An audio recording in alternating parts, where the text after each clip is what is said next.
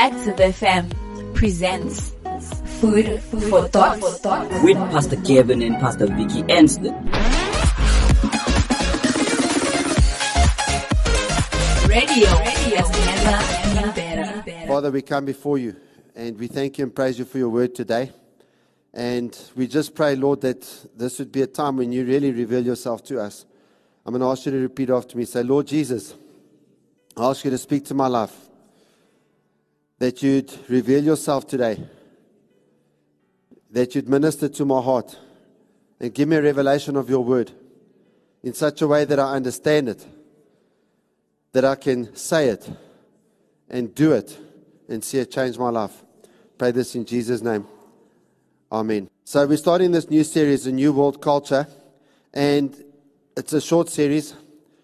Now, the first week, in order to understand the new culture, you first got to understand the old culture. And so today's sermon is entitled The World's Culture of Death. And I wanted to just start off with the speech that our President Cyril Ramaphosa made on the night in which he announced that we were going to go into lockdown, something that to that point had never happened before. And ever since the 26th of March 2020, we in South Africa have never been out of lockdown. We've seen other people come out of lockdown. We've even seen the Euro soccer with fans in the stadiums and all of those sorts of things. But we haven't seen a day out of lockdown ever since.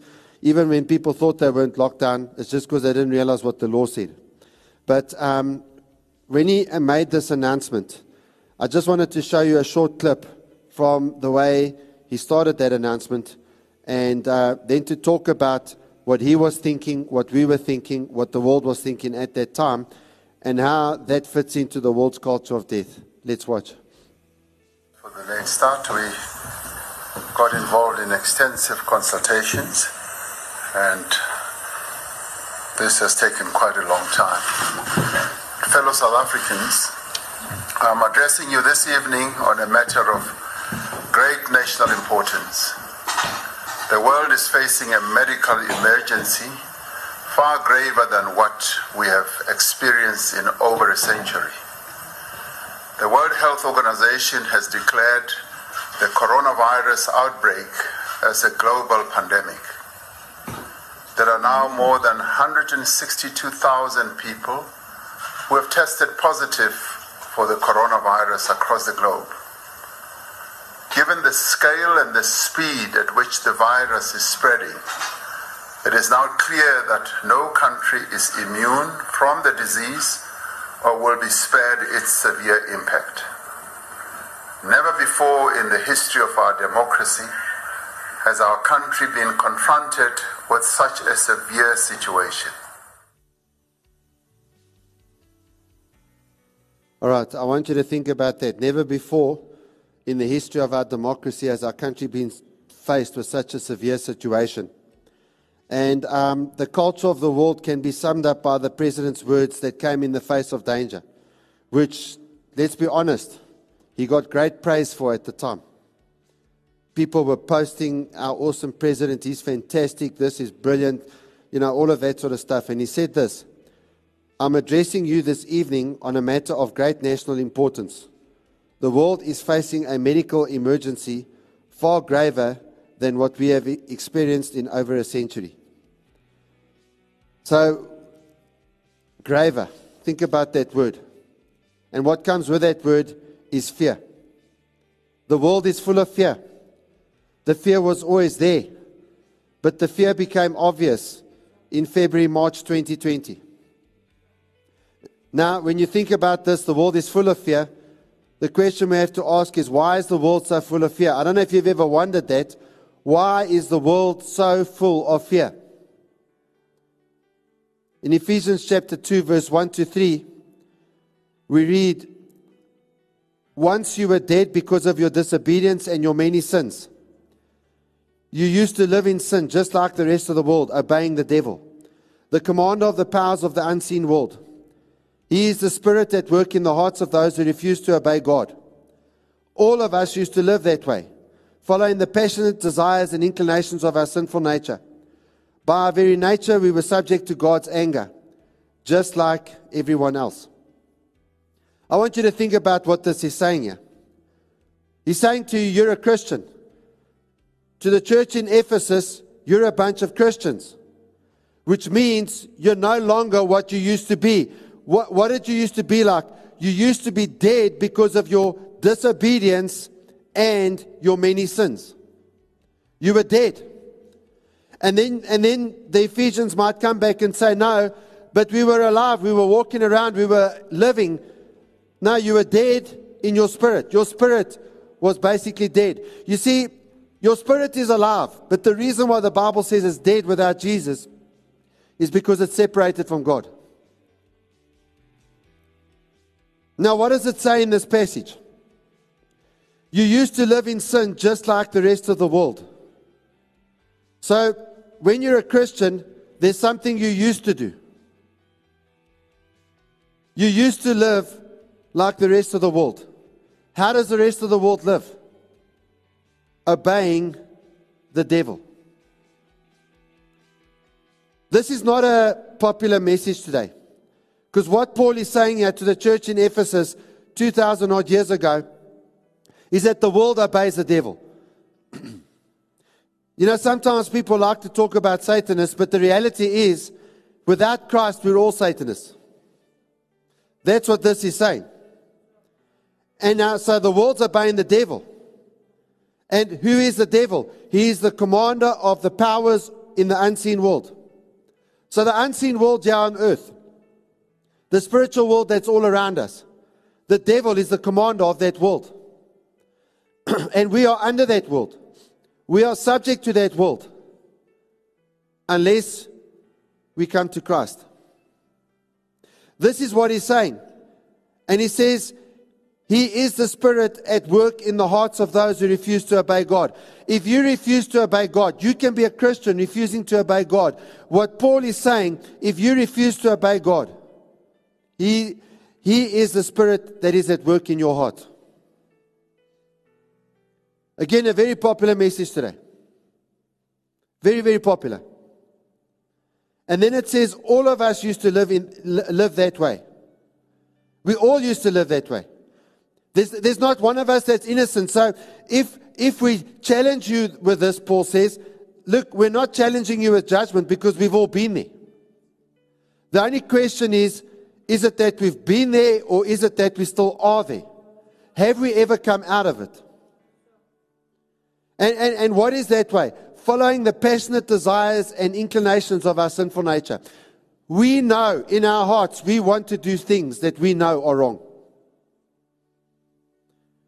Some of you might think, you say that often. I know, but the Bible says it often. The Bible often says we want to do what's wrong because it feels good. And then it says, by our very nature, we are subject to God's anger just like everyone else. So, the world has a system, and the world system is controlled by Satan and his demons. This is what this passage is saying. Let us not be deluded about this. And the other thing that he says is the world is dead in its sins. The world is dead. That's why when a COVID-19, whatever comes along, the world gets afraid. Because there is no power coming to the world from the spiritual realm because the world is dead in the spiritual realm in its sin. Dead, it's separated from God. If it's separated from God, when things come in the natural that threaten your life, you're on your own. When we're not under Christ, we are living in sin. I want to say that again. When we are not under Christ, we are living in sin. We are obeying the devil. Many people who believe they're doing good things right now are obeying the devil because they're not under Christ. And how do you know that they're not under Christ? Because in the decisions that they're making in their lives, they're not listening to Jesus.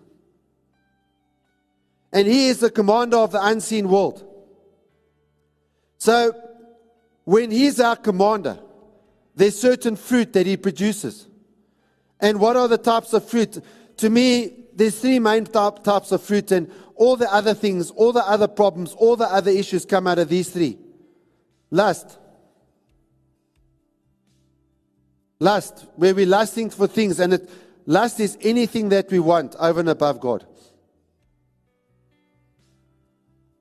The second type of fruit that I see, it's lies, deceit, and deception.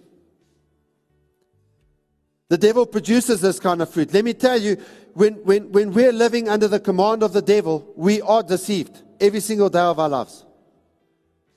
The way the world seems to us is just a mirage. If you go and you have a look at that movie that came out a number of years ago, The Matrix, and they asked Neo, if you take the blue pill or the red pill, you're going to find a world you don't want to see, but it's the real world. Or you can carry on, you can take this pill and you'll never remember anything, and as far as you're concerned, this is all there is.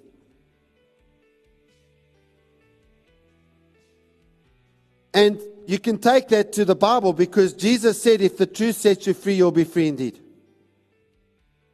And you only know the truth when you meet Him. If you don't meet Him, you're under the command of the enemy. So he produces lust, he produces lies, and he produces fear. Look at what Adam, no, listen to that. Look at what happened when Adam and Eve ate the fruit. The first thing that happened, they saw that they were naked, they put leaves on themselves. And God said, why have you put leaves on yourselves? Because we were afraid. We were afraid. The moment they listened to the enemy, he became the commander. And the moment he became the commander, with it came fear. They fell into the fear because of the lie. They fell into the lie because of lust.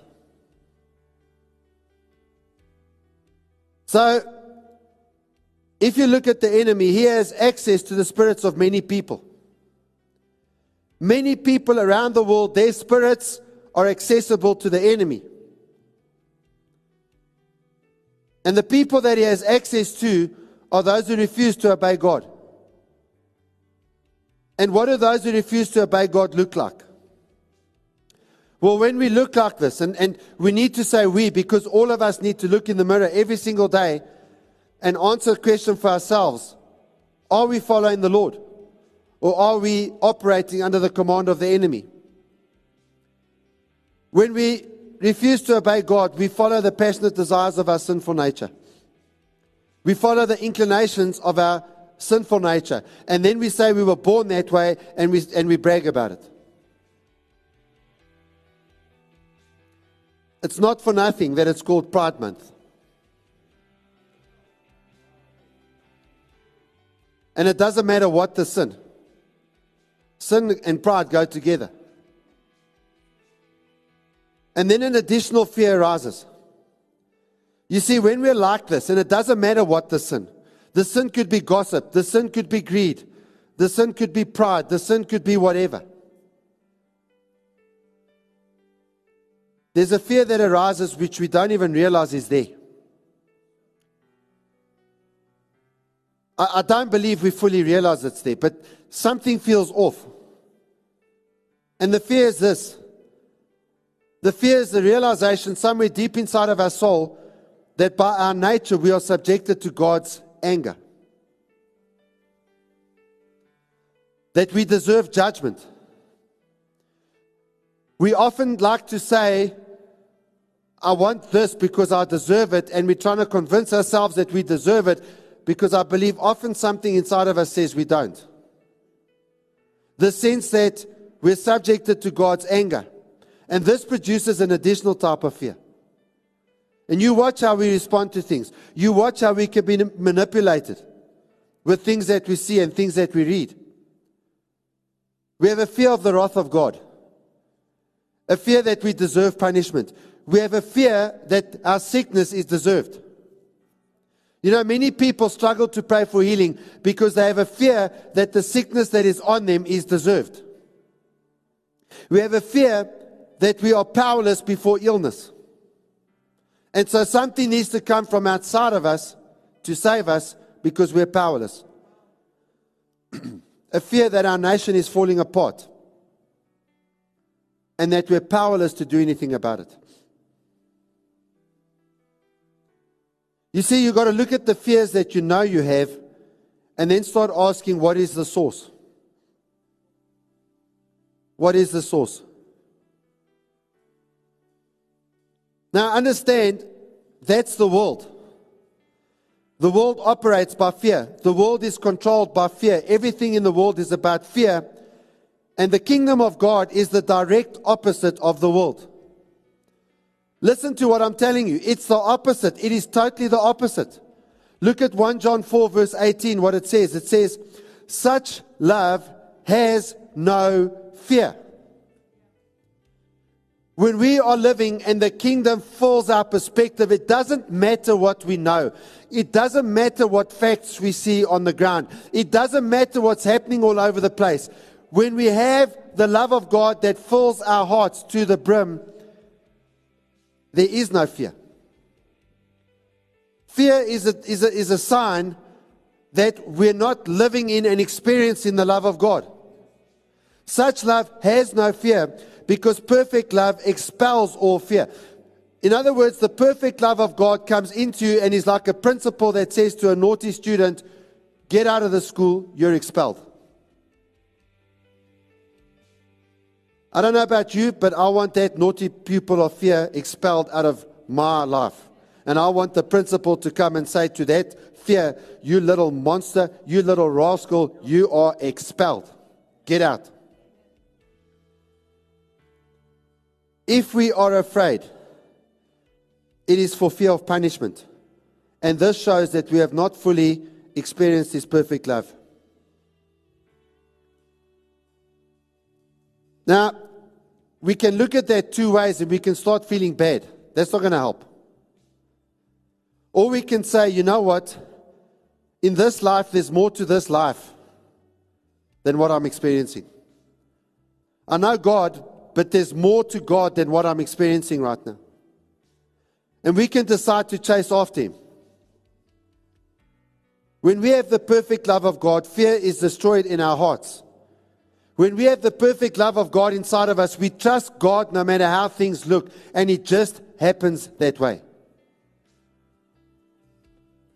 This is where I want to get to. This is the land I want to get to. This is the land I want to live in. This is the kingdom I want to be a part of. This is where I want my citizenship to be. If we, the believers, still have fear, then it has to mean that we're still afraid of punishment. And that means we've not experienced His perfect love. This gives us a message, and the message says that we need an encounter with Jesus. We need to get onto the life class. And we need to have an encounter weekend where we actually really have an encounter with Jesus. Where we get a revelation of the cross. Because when we understand the cross, we understand what Jesus went through on the cross. When we really get it, the lengths He went through for us, we start to experience the love He must have for us. Because there's no ways He would have gone through that for us if He didn't love us. And it's only when we experience that love that we begin to change. And what does the Word of God say about God's will for us? You see, we like to sometimes talk about the fact that we mustn't talk about punishments and judgments and all of that. But you've got to talk about that, because if you don't talk about that, you can't get to this. What is God's will for us? In 3 John 2, Beloved, I pray that you may prosper in all things and be in health, just as your soul prospered. I want you to think about those words. This is what the Apostle John is praying. That the church that he's writing to may prosper in all things. In all things. In all things. And be in health. Now, would health include COVID-19? Of course it would. And be in health, just as your soul prospers. I believe that the Apostle John was speaking from God's heart. I believe that God wants us to prosper in all things. I believe He's promised us persecution. That He promised, unfortunately. But other than that, He's promised us to prosper in all things. And I believe He wants us to overcome the world. I also believe He won't overwhelm us with what we can't handle. That everything that He allows into our lives, we can handle. Philippians 2:27. It says this, and he was certainly ill. He almost died, but God had mercy on him and also on me, so that I would not have one sorrow after another. So the Apostle Paul's talking here about someone that was sick. You can go and read about it in Philippians. And then he said he almost died, but God had mercy on him. And he believed that God had mercy on this guy because Paul could not have handled one sorrow after another. It was getting too much, and so God healed the guy. I believe that when you look at this from this, that when you pray for people, there are times God will heal people to save you from more sorrow when you've already had multiple blows.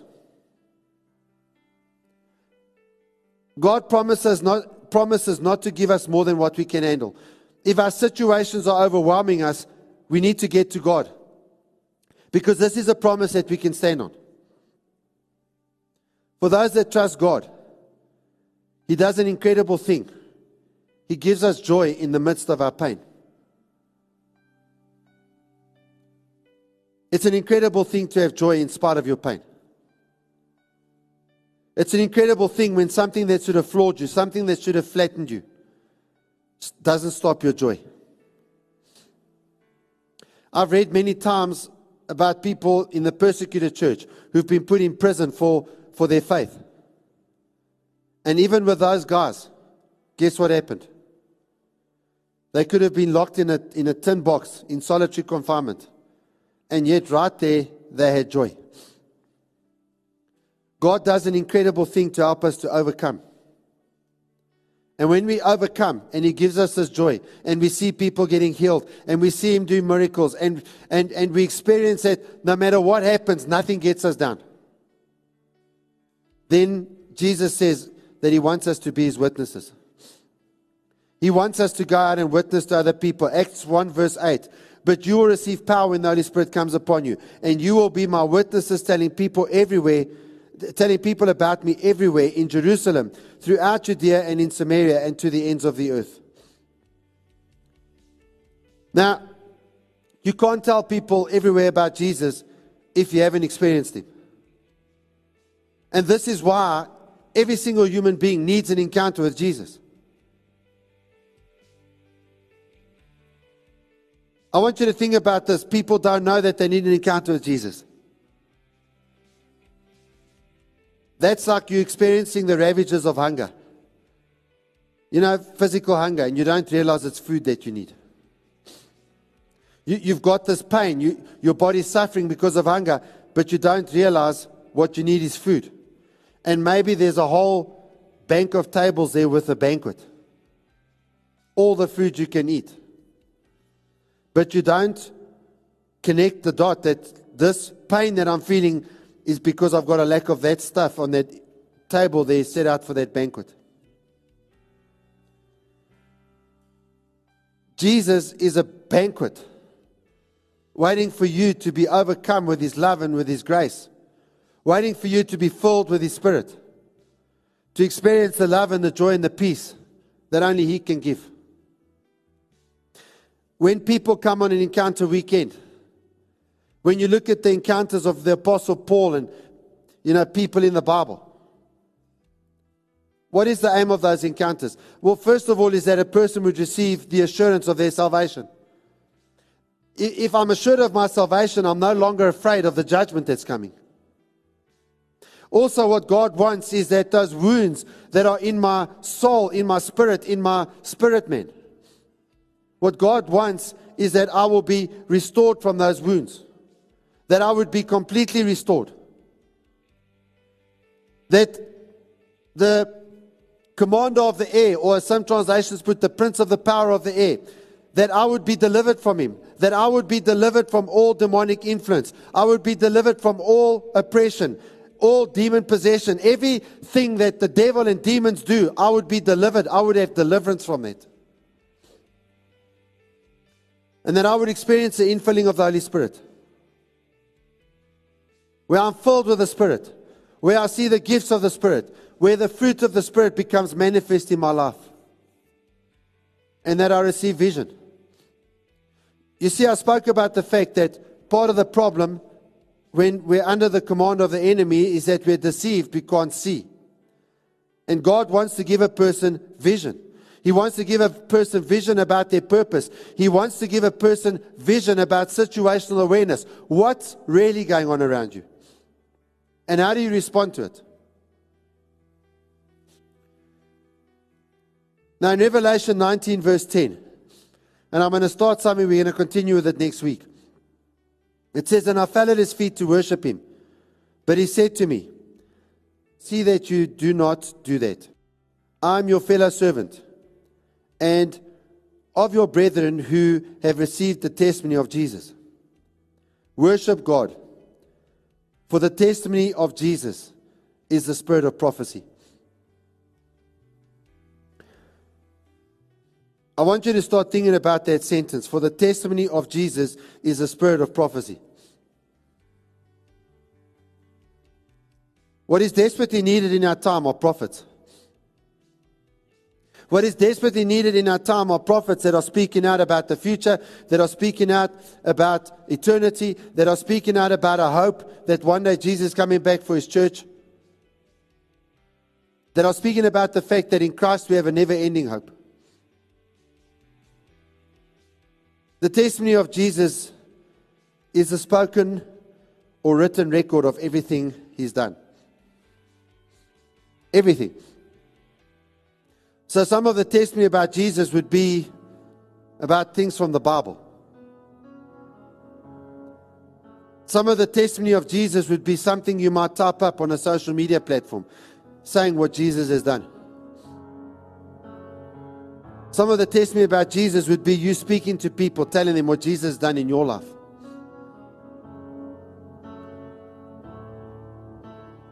What is prophecy? Prophecy is something that comes that foretells the future.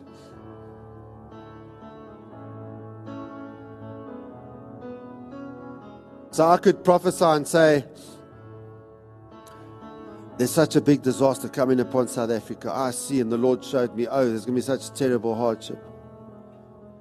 And it's going to be the end of the world. And the Lord showed me that the people are not going to turn around and the country is going to go up in flames. Thus says the Lord. It could be something like that, but I want to tell you another aspect to prophecy, which that doesn't take into account. Prophecy is given to change present situations. Prophecy is given to change the present reality that people are facing. What is the present reality our people are facing?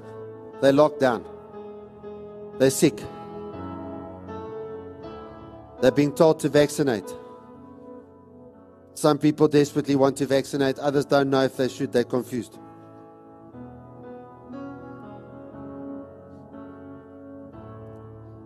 They're afraid. They're grieving because they've lost people. They don't know who to trust. They're hearing contradictory messages all the time. Prophecy comes. It foretells the future in a way to change the present situation, to change the present reality that people are facing. The testimony of Jesus carries the weight of heaven to alter the reality of a problem or situation we're facing. I want to read that to you again. The testimony of Jesus carries the weight of heaven. The weight of heaven. In other words, it has authority. It has the authority of heaven. To do what? To alter the reality of a problem or situation we're facing. You want to change what's going on? You want to change what you're experiencing in your home? You want to change what you're experiencing in your community? You want to change what we're experiencing in the church? If we start giving testimonies about the miracles that Jesus has done, to start counteracting all of the bad news that's been coming, you know, we change the culture. Testimonies about what the Lord has done changes the culture. The world is stuck in fear. The world is mired in fear. The world is in a trap of fear. It's like the world is in sinking sand. And when we start giving testimonies about what the Lord has done, that's like someone stuck in sinking sand. They're busy going down. And you stick out a branch. They grab onto the branch and you pull them out. That's what a testimony does. It gets someone to believe, I can get out of this sinking sand. Let me just hold on to the branch of Jesus. And I will be pulled out.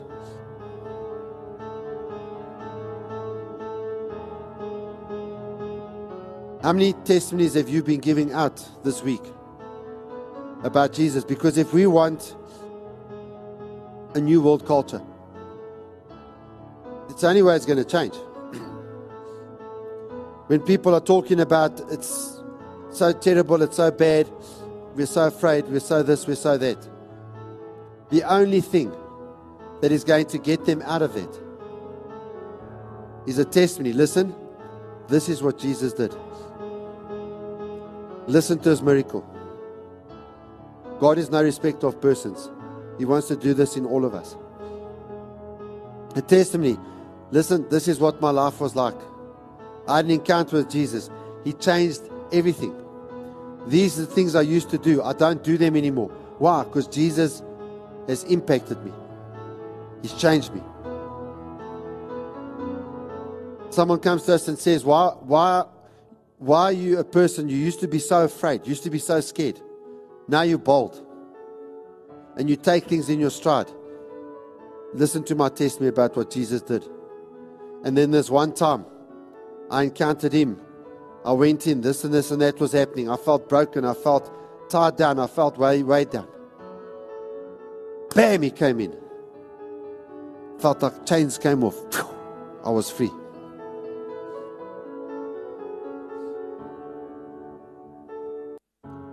Your testimony will build faith into the lives of other people. But the Holy Spirit will use your testimony to build faith in your heart too. What do you do if you're facing a terrible situation now? You speak to yourself and you speak to others what God has done for you before. Because if He did it before, He can do it again. And then I want to remind you, Romans 10 verse 8 and 9. But what does it say? The word is near you, in your mouth and in your heart. That is the word of faith that we preach. That if you confess with your mouth the Lord Jesus and believe in your heart that God has raised Him from the dead, you will be saved.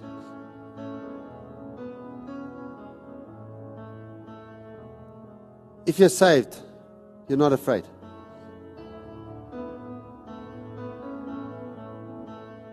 I want to say it again. If you're saved, you're not afraid. Because if you're saved and you have a relationship with Jesus and you encounter Him regularly, you know that you're walking with Him. You know that you're ready for eternity. You know that if death were to come to you today, you'll be ready for it. You know that you won't experience the full force of death. But you know, in order to get to that place, you need to repent. You need to repent out of the world's way of thinking, which means you need to repent out of fear.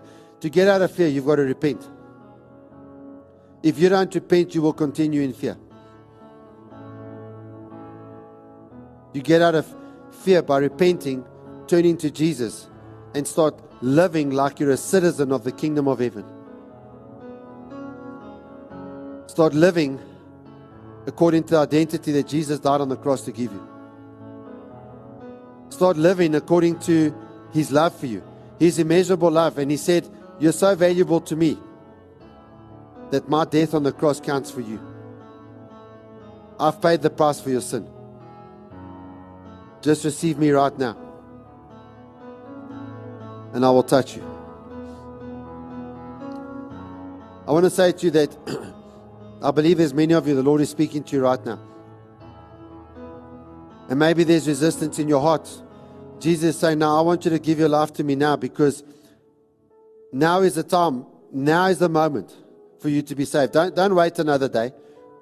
You're not going to pray a better prayer later. Don't tell me you want to think about it, because you may not have later.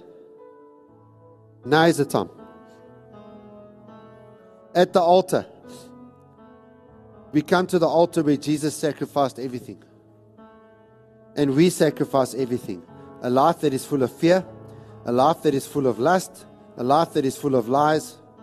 We all complain about hypocrites, but we all have those lying, deceptive issues. We lay that down at the foot of His cross. And we ask Him by His blood, by the authority of His blood, to give us an exchange, where He gives us His life in return.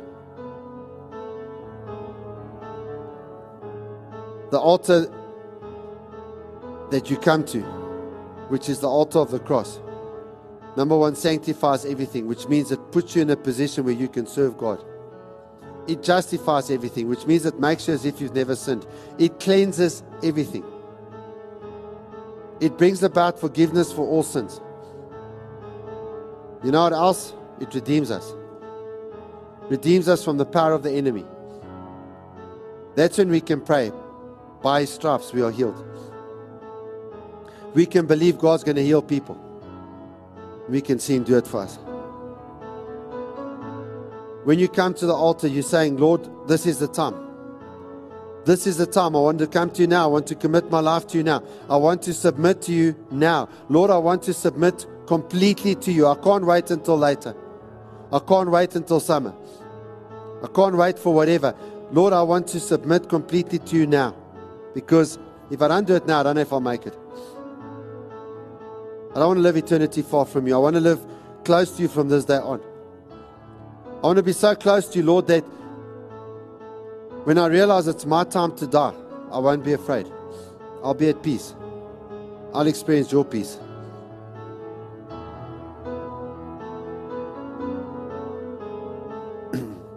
And I just want to tell you one thing. A number of years ago, when I met with Angus Buckham, he told me about an experience I knew he'd had in 2009. We're at the Mighty Men Conference. Right there, he had a heart attack. And the doctors at the scene thought he was going to die, because that's what the stats were telling him. So he was experiencing the process of death. He was dying. They airlifted him into a helicopter. And he said, as the helicopter took off, it banked over, and he saw all the men from the Mighty Men's Conference. They were kneeling down praying for him. And at that moment, he got healed. But he said God gave him a taste of what it's like for a Christian to die. And God spoke to him after that and said, when a Christian dies, there's a separation from the pain. God makes it bearable. He gives them peace. So even when you die, you'll have peace. The thing you fear the most will be a peaceful experience. And you'll sail away into the sweet arms of Jesus. So if you don't need to fear that, then you can overcome anything. And that's what the Lord wants you to overcome here today. He wants you to know that when your death comes around, it won't affect you, because you're going to know deep in here that you're going to be with Him for eternity. And so I want you to close your eyes. I want you to see Jesus right now there, wherever you are. Whether you're alone at home, listening in the audio, you're sitting maybe with a group of people in your lounge, wherever you are. Right now, I want you to see Jesus. I want you to visualize His sacrifice for you on the cross. And I want you to recognize that the Bible says that this Jesus is the same yesterday, today, and forever. His work at the cross of Calvary stands forever. His work stands once and for all. And the blood that He shed was the price that He paid for your and my sins. And if we have our faith in Him, His blood will wash away all of our sins. All of our sins. All of our sins which separate us from God. All of our sins which put us in the place where we have this expectation somewhere locked away deep inside our subconscious of the coming judgment. The blood of Jesus washes that away.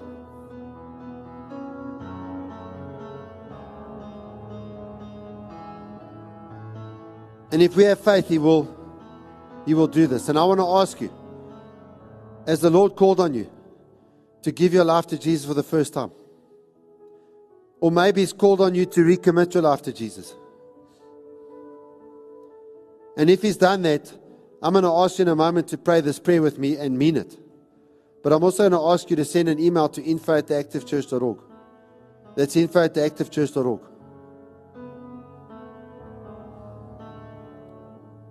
And just say, I've given my life to Jesus for the first time. I've recommitted my life to Jesus. Just give us your contact detail and we'll be in touch. God wants to bless you today. I want you just to see Jesus touching you right now. See Him touching you by His Spirit.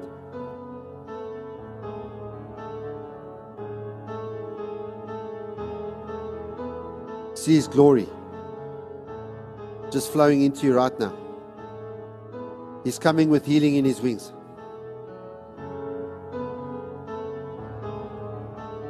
His presence is filling every space in your heart. Every dark space, every wounded space. Every scarred place. By His blood, He's restoring you right now.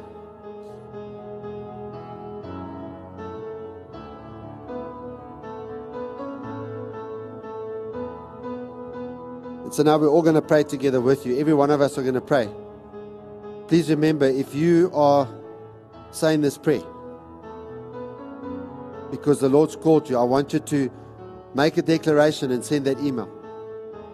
Send it right now, straight after the service. Say, I've given my life to Jesus, or I've recommitted my life to Jesus, with your contact detail. And we'll be in touch. But I'm going to ask you right now to pray and repeat after me. Say, Lord Jesus, today I recognize that I'm a sinner. And I repent of everything that I've done wrong. I renounce my life of sin. And I accept your sacrifice. Because I know that it was the price you paid for my redemption. And today, Lord, I ask that you would wash me with the blood of your wounded body. That you'd wash me of all my rebellion and all my sin. That you'd set me free from any sickness and any pain. And I accept, by faith, that today my debt has been paid. There is no longer any outstanding balance. Because you paid everything for me on the cross of Calvary. And by your blood, I believe I'm justified. And that right now you've made it as if I've never sinned. And by your blood I'm sanctified. You have chosen me to serve you. And I'm willing to serve you. Today I open the door of my heart.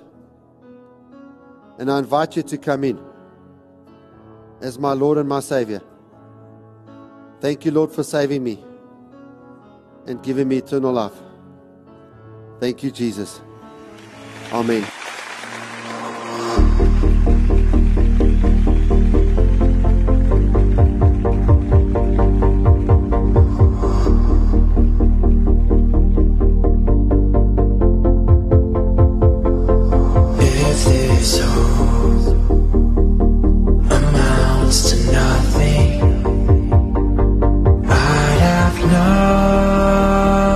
Nothing left to lose.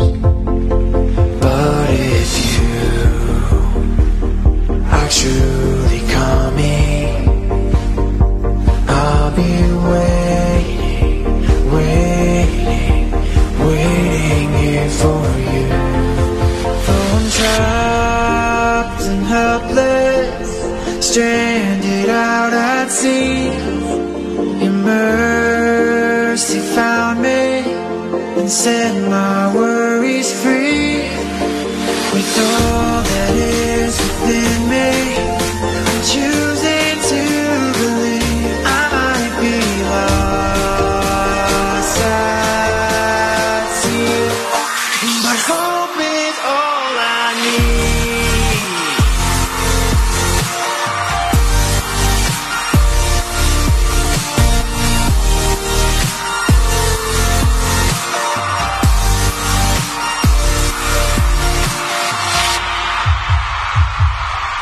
Though I've never stood beside you,